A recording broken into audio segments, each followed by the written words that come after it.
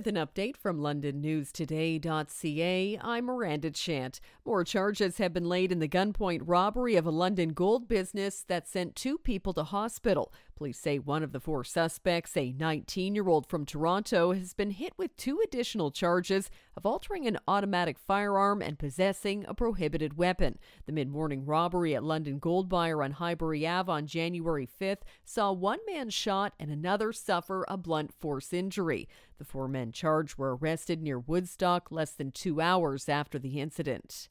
It was malicious information stealing code that led to the 2-day shutdown of the LCBO website and mobile app. The Provincial Crown Corporation confirmed yesterday the site and app were back up and running following Tuesday's cybersecurity incident, but that customers who checked out online between January 5th and 10th may have had personal information compromised. Those individuals should monitor their credit card statements for suspicious transactions. Motorcyclists headed to Port Dover for the Friday the 13th fun will have to bundle up. Despite the cold, snowy weather, OPP expects some bikers will brave the January weather and turn up in the lakeside community. Locals and those on the way to Dover are advised to expect more traffic than usual. After today, the next Friday the 13th of 2023 isn't until October.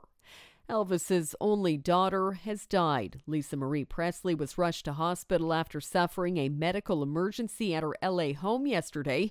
A few hours later, her mother announced Presley had died. She was 54. For more on these and other stories, go to londonnewstoday.ca.